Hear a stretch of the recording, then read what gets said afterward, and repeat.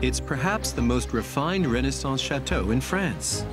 Chenonceau, a wonder of the 16th century, elegantly straddling the River Cher. Behind the scenes, 100 people bring it to life every day.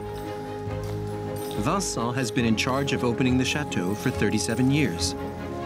It's an old residence, freezing in the winter and stifling in the summer.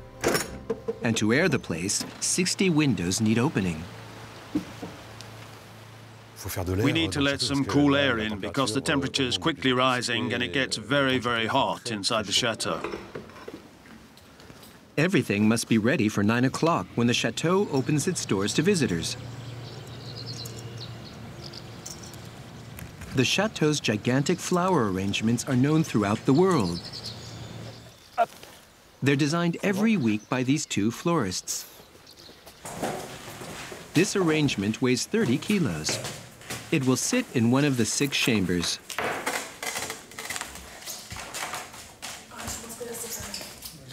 Jean-François's favorite room is this small study from which Catherine de' Medici governed France almost 500 years ago. Back then, wars were raging all over the place. And here, with the River Cher, it's so calm and still and serene. It's a combination of pomp and calm. That's the history of Chenonceau. Chenonceau is also history made by women, hence its nickname, the Ladies' Castle. It was designed in the 16th century by Catherine Brissonnet, then extended by Diane de Poitiers, before becoming the residence of Catherine de' Medici, who built the emblematic double gallery across the river. Chenonceau is an ode to elegance, the first lines of which are written in the gardens. Nicolas is the estate's head botanist. There's a lot of maintenance, weeding, pruning. There's always something needs doing. Nicolas came to France in 2015. He's an American who's crazy about French-style gardens. This one, the Jardin de Diane, served as a model for many others.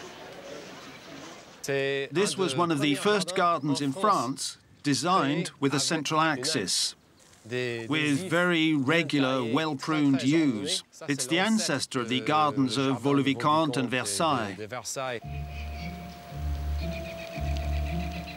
Although visitors enjoy the gardens... Hello, thank you. It's inside the chateau that 6,000 of them wind through the narrow corridors every day. It's France's most visited chateau after Versailles. But Chenonceau is much smaller, so there are no guided tours to avoid traffic jams. Even we have trouble getting around the place. Sometimes we have to take our time and wait. The chateau has belonged to the same family for a century. They no longer live here, so the public can visit all 19 rooms under the strict surveillance of Vincent. Don't touch, please, thank you. We have a lot of copper, and when you touch copper, you leave fingerprints. So our cleaners have to clean the copper every day to get all the marks off. Upstairs, 2 women are working on an object much more precious than the kitchen's copper. Adeline, the gilder, and Jessie, the painting restorer, are rescuing a portrait of Louis XIV and its monumental carved wooden frame. We're using a mixture of Meudon chalk and rabbit skin glue to resculpt all the missing parts. We've even modelled the claws, which had disappeared. Meanwhile, Jessie is applying the final touches of paint. Her main difficulty is finding the original colors of this 300-year-old portrait. We study the paints with a magnifying glass, sometimes even a microscope, to find the exact colours. Plus, we also know what colours were preferred in such and such a century.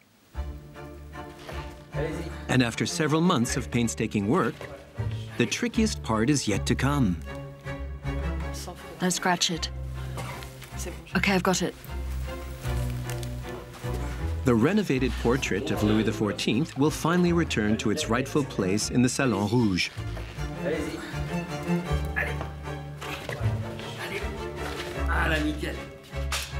Careful on the right. The right won't go through. Okay, it fits. It fits? Sure does. Okay. It's great. I think we'll be back a few times today just to look at it. After its makeover, the 3 centuries-old royal portrait can once again be admired by visitors until the chateau closes its doors at 7 p.m. Chenonceau will open again tomorrow under the constant watch of the enthusiasts who keep the place running. But this evening, the ladies' castle will reign serenely over the waters of the River Cher.